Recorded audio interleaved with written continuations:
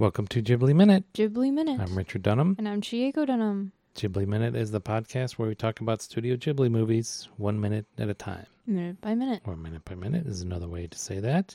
Today we're talking about My Neighbor Totoro, minute 44, which starts with Mei blinking in silence, and it ends with the children being let out of school.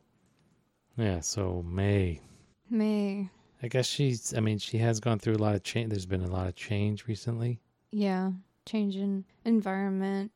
Yeah, her mom going to the hospital with this strange woman. That she barely knows. Yeah, but kids go to like daycare and stuff.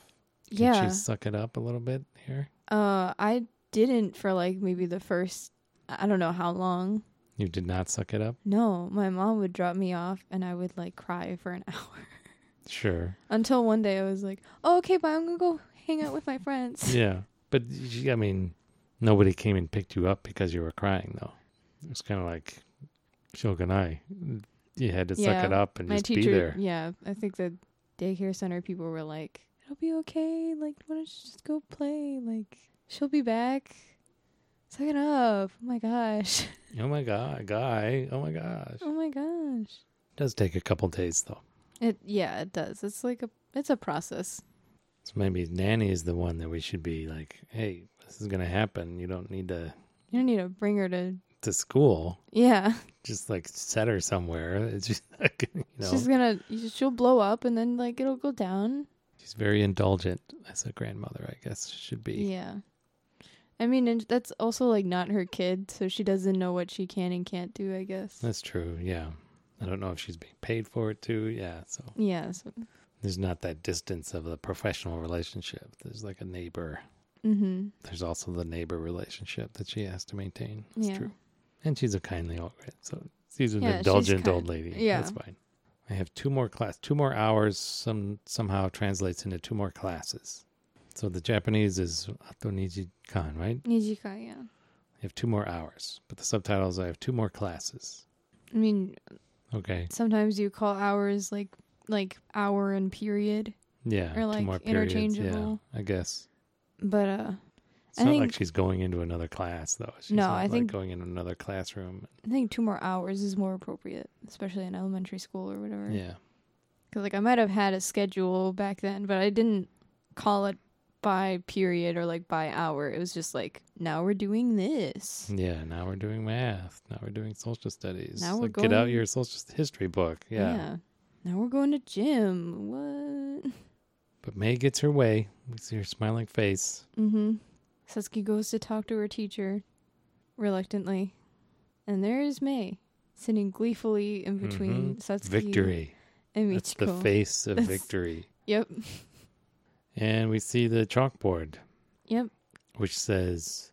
Kakitori, kakijun hakkirito. Yeah. So before that, over on the right, June 23rd, Wednesday. Did you do some research? Because I did some research. You did? What did your research reveal? So I looked up June 23rd on a Wednesday. Yep. When did that happen? Right. And I got like a website to a university that has recorded the days of the week that each day has happened from 1950 to 2060. Okay. This is from Seattle Pacific University. And I saw June 23rd on a Wednesday. It's happened in 1954. Yep. 1965. Yep. 1971. So there's only 1 year in the 50s. In the 50s that this has happened. Right. And it's not 1958. It's 1954. Which is what Wikipedia claims this movie is set in. It's 1954. It's 1954. Yeah. 1958, June 23rd was on a Monday. June 23rd was on, it was on a Tuesday in 1959, but a Thursday in 1960 the next year because there was a leap year. Yeah. So, yeah, does it mean this movie is actually set in 1954? Or is this a mistake? One or the other? I mean, I don't know if they were putting in much thought into, like, the time. Yeah. The year. I think they're just like... Let's make it a Wednesday. Yeah, why not? But if they did put in put forth that much intention. This movie is set in 1954. Yes. Yes, that's true. So, okay, and now let's look at the rest of the chalkboard. It's kakitori. So this is about their kanji writing practice, right? Kakijun hakkiri. So what is it? You want to tell us what that means? So there's a specific order in which you have to draw every line for every character. It's called the stroke order. It's called kakijun. Kakijun in This Japanese. is something I did not care about as a kid, and I wish I did. Oh, you didn't care about it, and now you wish you did? Yeah, because now my letters look weird. Like, they look like what I'm trying to convey, but my mom will look over and she's like, oh, machigaeteru. Oh, dear. What helps when you get because the more complicated characters are built up of basically the simpler characters. Yeah. So it really helps, like, if you have, like, the stroke order down for the simpler ones, then you kind of know what you're doing when you get to the more complicated ones. Right. Okay, here's this one, and that's the stroke order for that, and then next is this. Yeah. Yeah. So you're saying you don't have that help? Well, you muddle through, or it's not an issue? No, at the moment, because I don't really write. Oh, you're not doing a lot of writing. I type. I'm living. I'm getting living by in the 21st century, man.